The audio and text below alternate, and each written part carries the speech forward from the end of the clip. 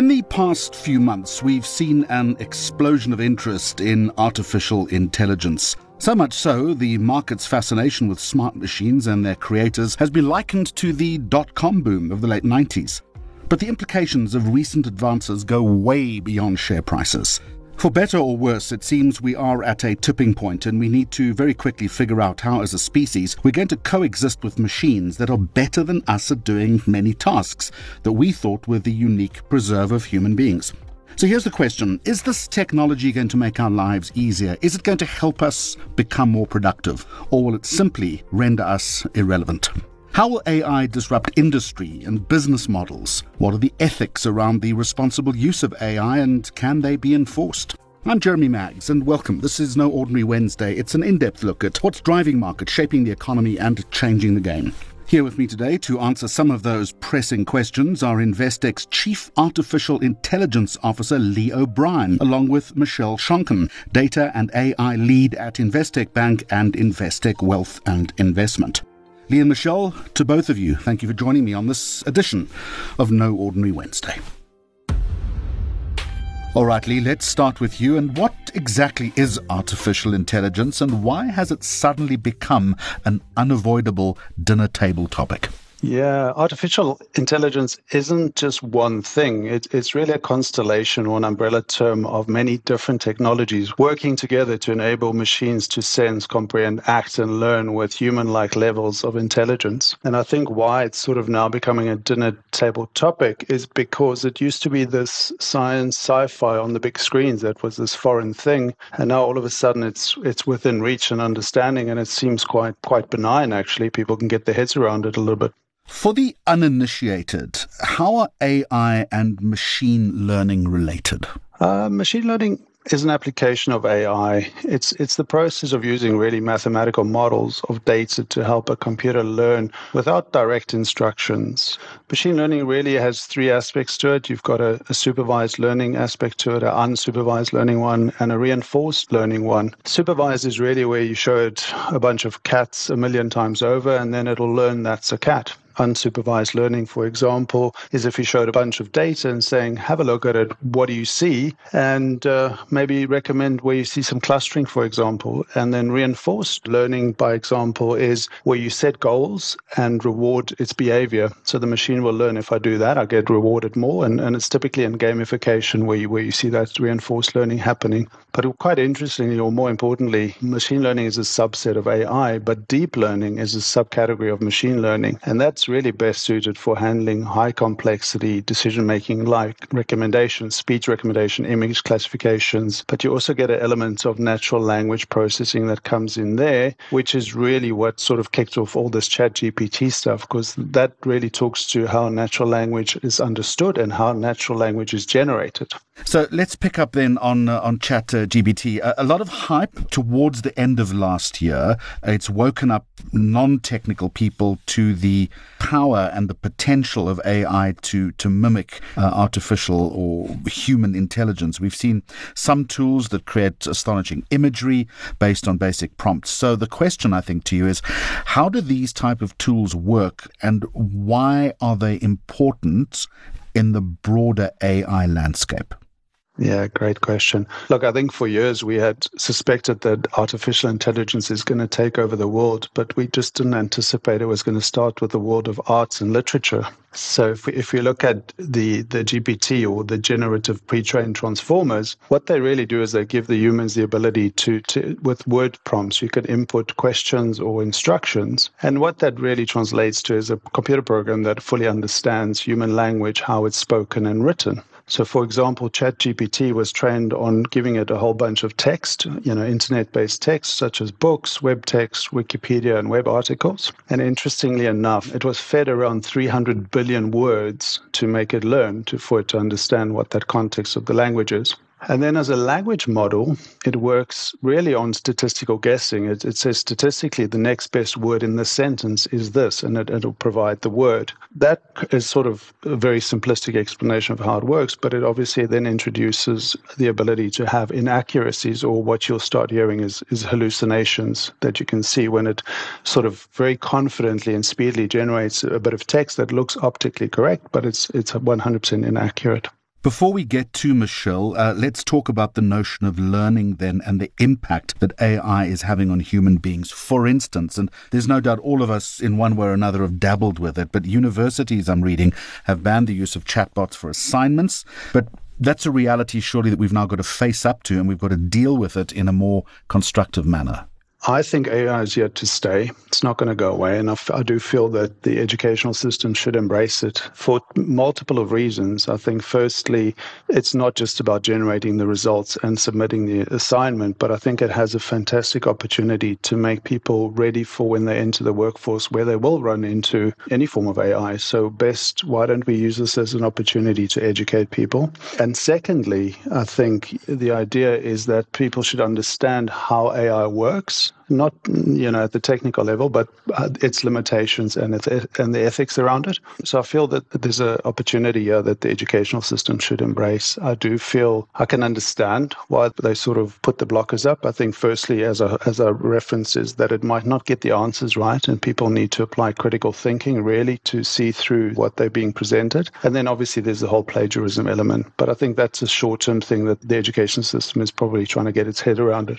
I suspect the impact on critical thinking is an entirely different discussion. Michelle, you've been listening to that. Let me bring you into the conversation now. Let's focus on the business world if we can. How are businesses going to be affected? What's your take on AI and the way in which the world of work is going to change? You must be looking at that closely.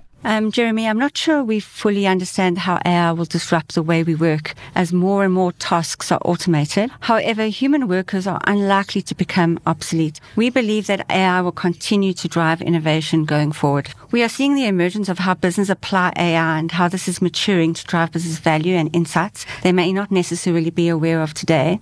It is used in various ways to create efficiencies by automating and optimizing processes and avoiding human error.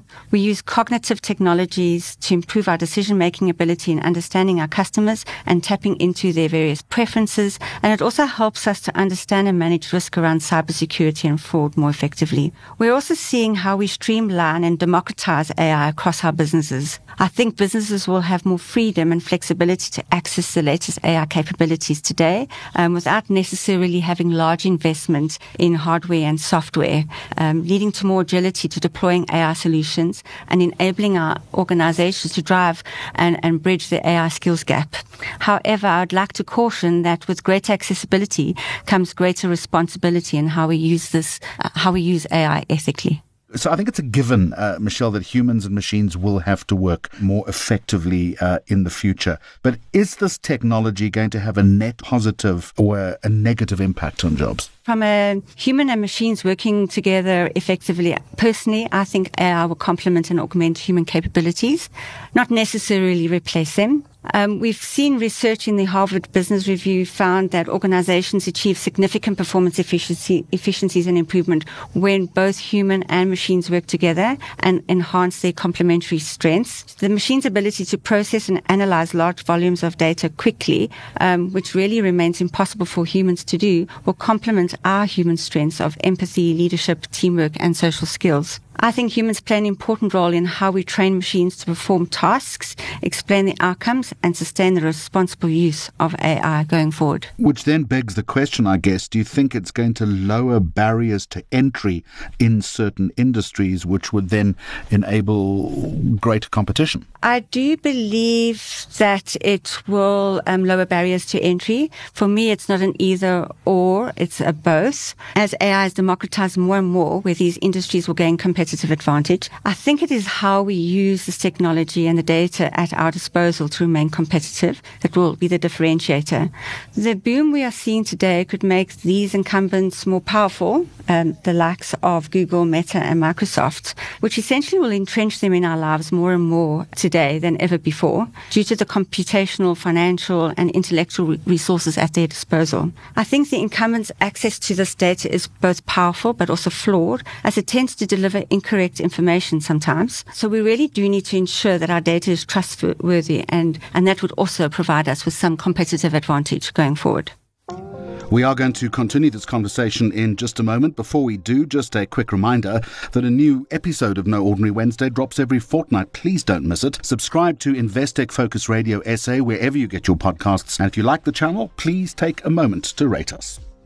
Lee, let me come back to you then, and let's look at the financial sector in particular. To what extent in these early stages then is it disrupting financial services? Is it, for instance, changing the way in which we save our money or invest? Yeah, I think I would link it up to what Michelle's calling out there. I think it goes without saying that data is queen, right? I think that's going to be the oil that drives us forward. I think if you look at the financial services from the low-end spectrum of how this is influencing our world to the more sexy bit. On the low end, less sexy, I think you've got the operational efficiencies that can be had, deploying AI models to drive advanced automation. I think at the end, the customer or the client benefits because you get a better client service through that.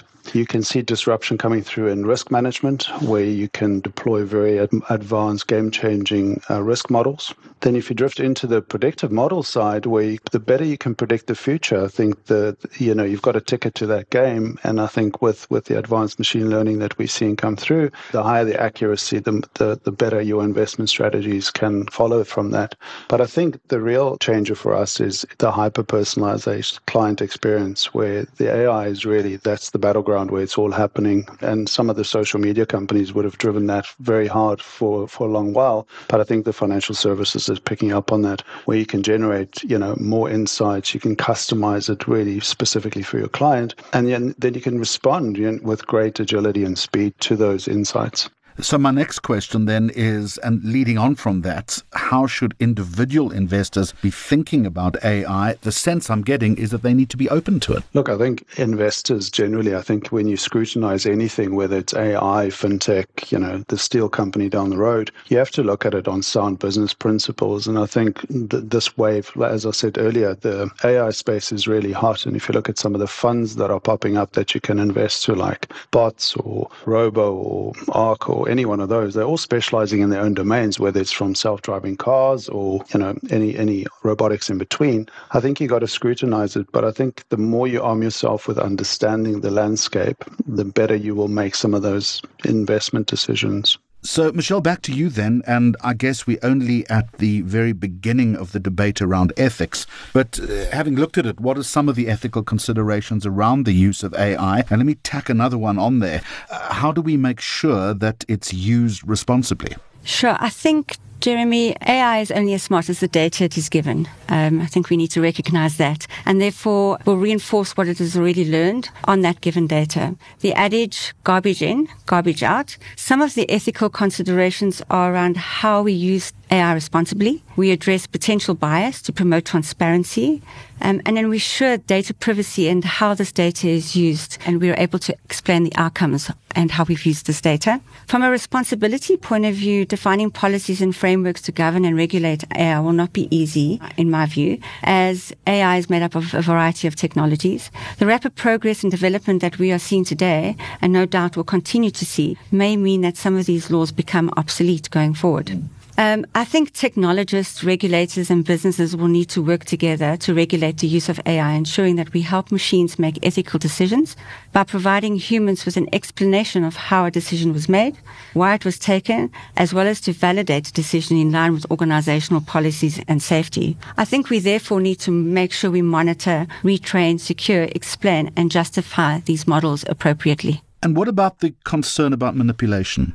I believe it is certainly justified. The technology is advancing rapidly from what is termed previously as scratch learning, where we provided a very predefined data set, applied an algorithm, and we almost knew what the outcome was. I think one of the trends we are seeing is around transfer and meta-learning, where the machines mimic human behavior and intelligence by simulating how we sense, learn, process, and react to information. In addition, exploitation of human biases, utilization of AI strategies around consumption of online goods, or really taking advantage of our human vulnerabilities to promote services and goods and product that match with our current emotional state is how I believe AI currently manipulates us today. So some form of regulation is important then, is necessary? Absolutely. From a regulation point of view, it's emerging across all levels. The European Act is expected to be finalized in March 2023, as we are led to understand. Potentially, it's being used as a template around the world. Currently, we are regulated by GDPR outside of SA and the POPIA Act around general data privacy and protection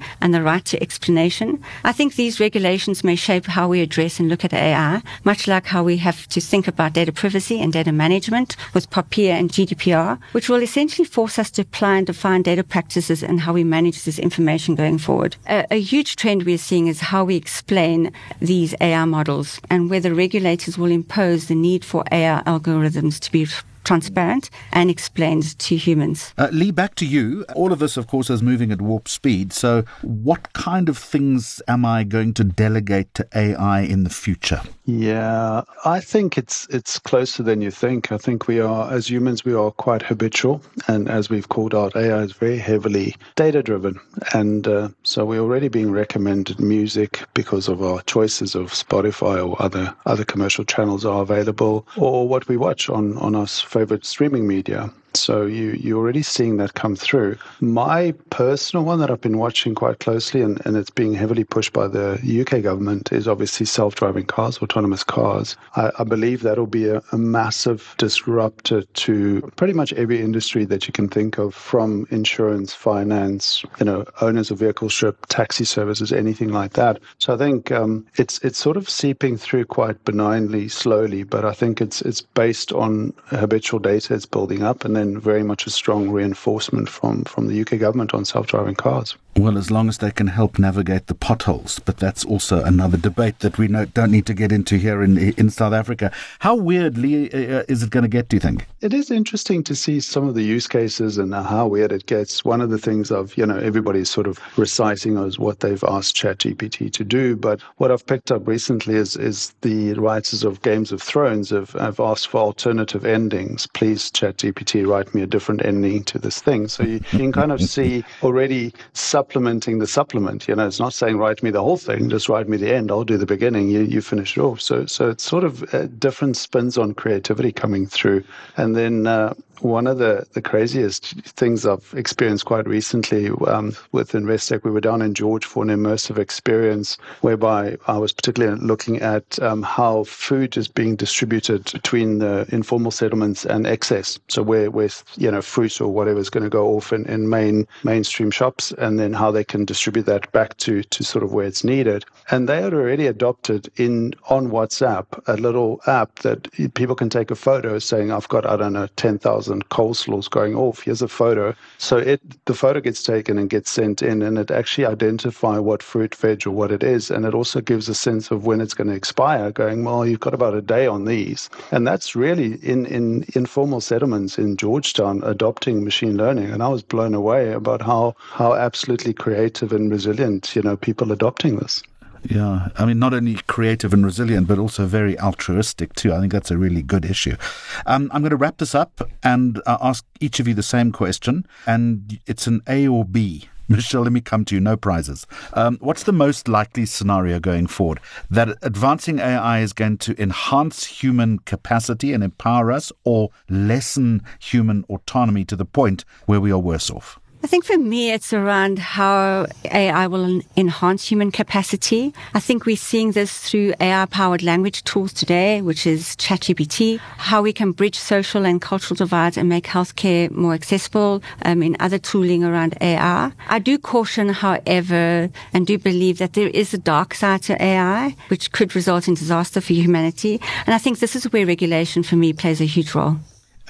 Lee, I'll give you the final word. What could be darker, I wonder, than Game of Thrones? I'm going to go with C, both. I think it touches a little bit on what Michelle's calling out. There's a dark side, but I sort of link it to the distribution of technology. Those who have access to more, I guess, have the ability to do more with it, and AI will be no different. So you'll have enhanced human capabilities and empowerment for those who have access to more, and I think those who don't have will fall further behind. So there's an element of how do you make sure that it's equally accessible to everybody in a way that they can implement it practically for them. So I didn't go with A or B, I'm afraid. What a fascinating conversation. Lee O'Brien, Michelle Shonkin, thank you for joining me on this edition of No Ordinary Wednesday. Just a quick reminder, please join us again in a fortnight as we continue to explore money trends shaping your world.